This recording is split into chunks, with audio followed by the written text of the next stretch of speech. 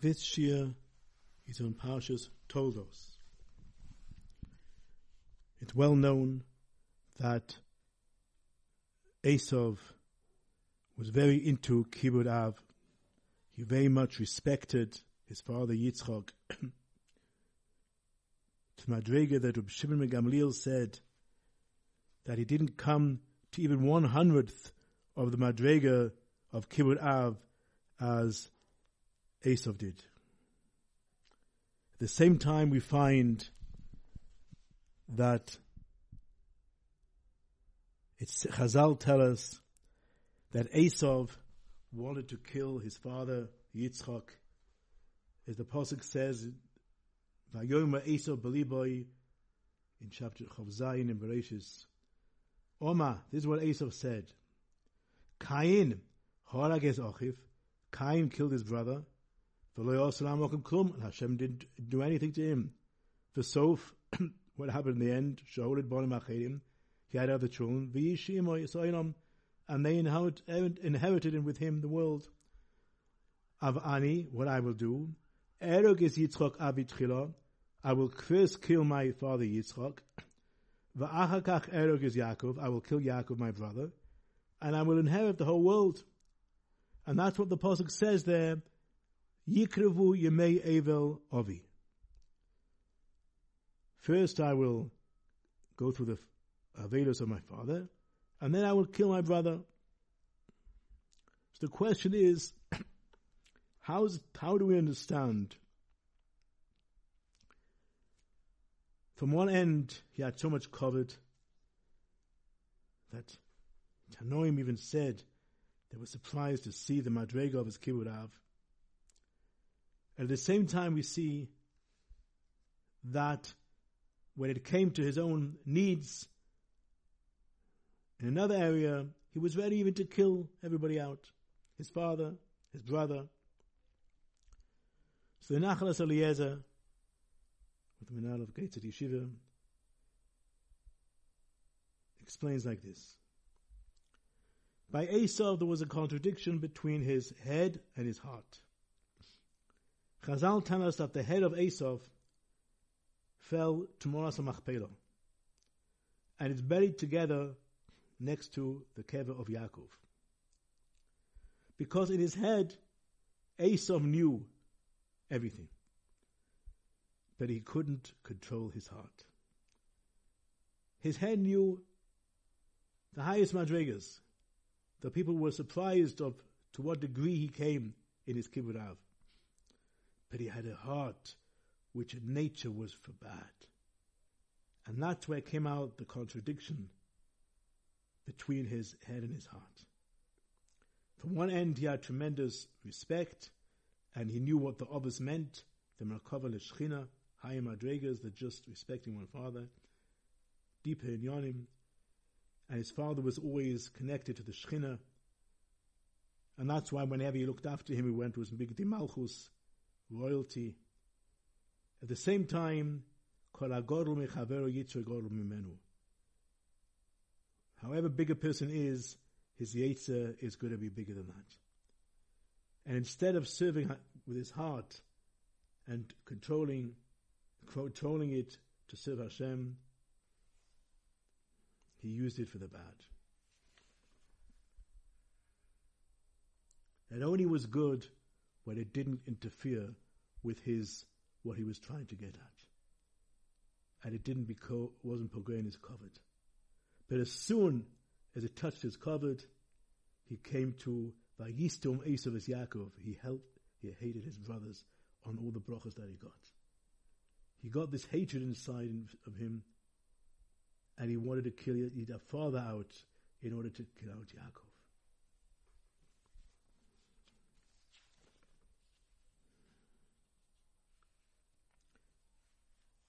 40 years, Esav was, Chazal said, Satnosh, he was hunting women from their husbands and afflicted them.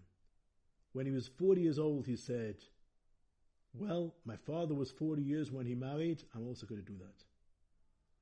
Chazal compared to a chazir. That a chazir is not a malagera, doesn't chew up the what he ate. But in himself, he doesn't see anything missing. He looks on himself only the Siman Tara which he has. And therefore, he was able to do whatever he wanted to do. Because he thought he was really being Mekayim the mitzvah of Kibbut Av when he got married at 40 years old. Even though he was hunting other women and doing bad things, that was okay. Now we can understand in the beginning of this week's parasha, when Yaakov asked Esau if he would sell him the Bechorah. And Esau said, well, I'm going to die in any case, I'll sell it to you. The question is, what did Yaakov have intention? He knew that he wasn't the Bechorah. Why did he want to take something which he didn't deserve? It belonged to Esau, his brother. Why did he even try to get the Bechor from him? And he succeeded. Because Yaakov was just the opposite. Yaakov was just looking for Kiddush Hashem. Yaakov was straight. Yaakov was looking to Mekadosh Shem Shemayim. He was ready to be Moshe Nefesh, that even though something didn't really belong to him, but because of Kvod Shemayim, the honor of heaven, of Shemayim, he was Moshe Nefesh for the emes. Even that means that he was taking something which he doesn't deserve, but Kiddush Hashem is more important. Later on, when Yaakov got the brachas and Esau found out, the pasuk says that Esau cried so much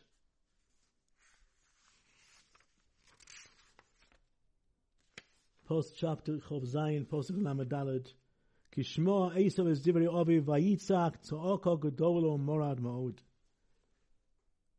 And that cry, Chazal tells, was such a important cry that he got tremendous schar later on.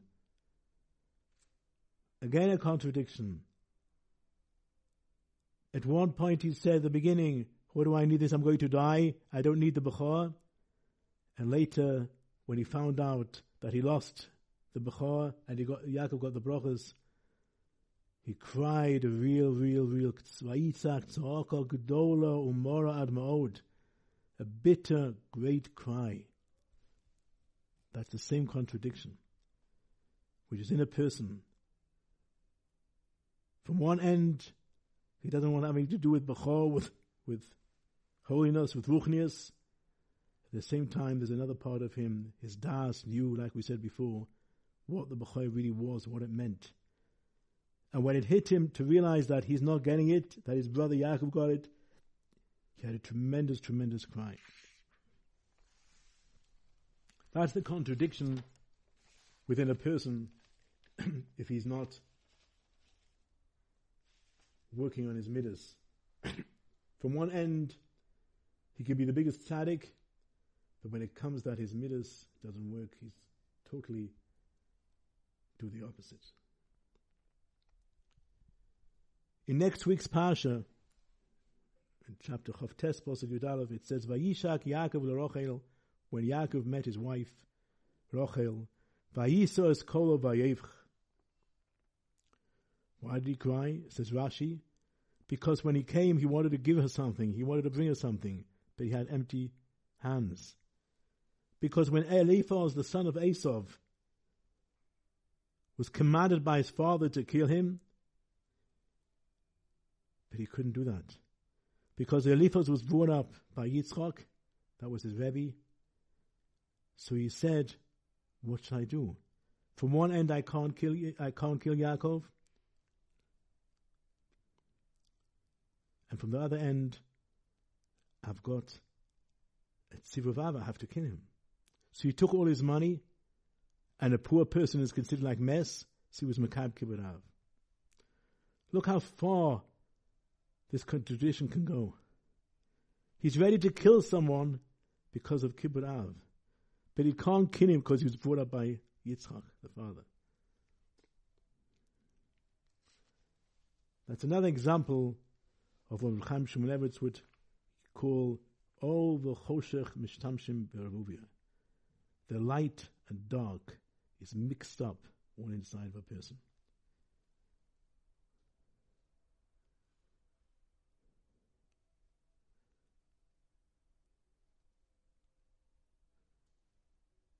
What we can learn from this, the pasuk says, Yesharim darkei Hashem. The ways of Hashem are straight. Tzadikim yelchu bo, uposhim yikoshlu bo. The tzadikim will go in this way, and the poshim will use this way and stumble in it. What we have to learn is that before we do something, we always have to ask ourselves, what is this, what I'm trying to do, come from? Does it come from a good thing inside of me? Or does it come from something of my bad midas? Because within a person, there's tremendous contradictions.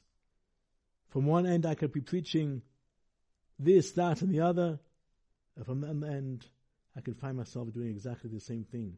What I'm trying to tell other people not to do, I find myself doing myself. My thoughts could be,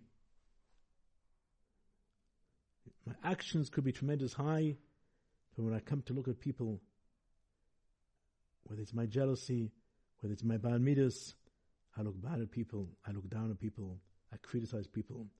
But I'm up there. I'm doing everything which I think I'm doing correct. A person has to always check himself and see that he's not contradicting himself, that he's not acting one day like this and one moment like this. And if a person gives himself time to think before his actions, then he's a chance to correct himself and not to fall in this trap of all the choshech, mishtamshim ba'avuyah. The light and the dark is mixed within inside a person.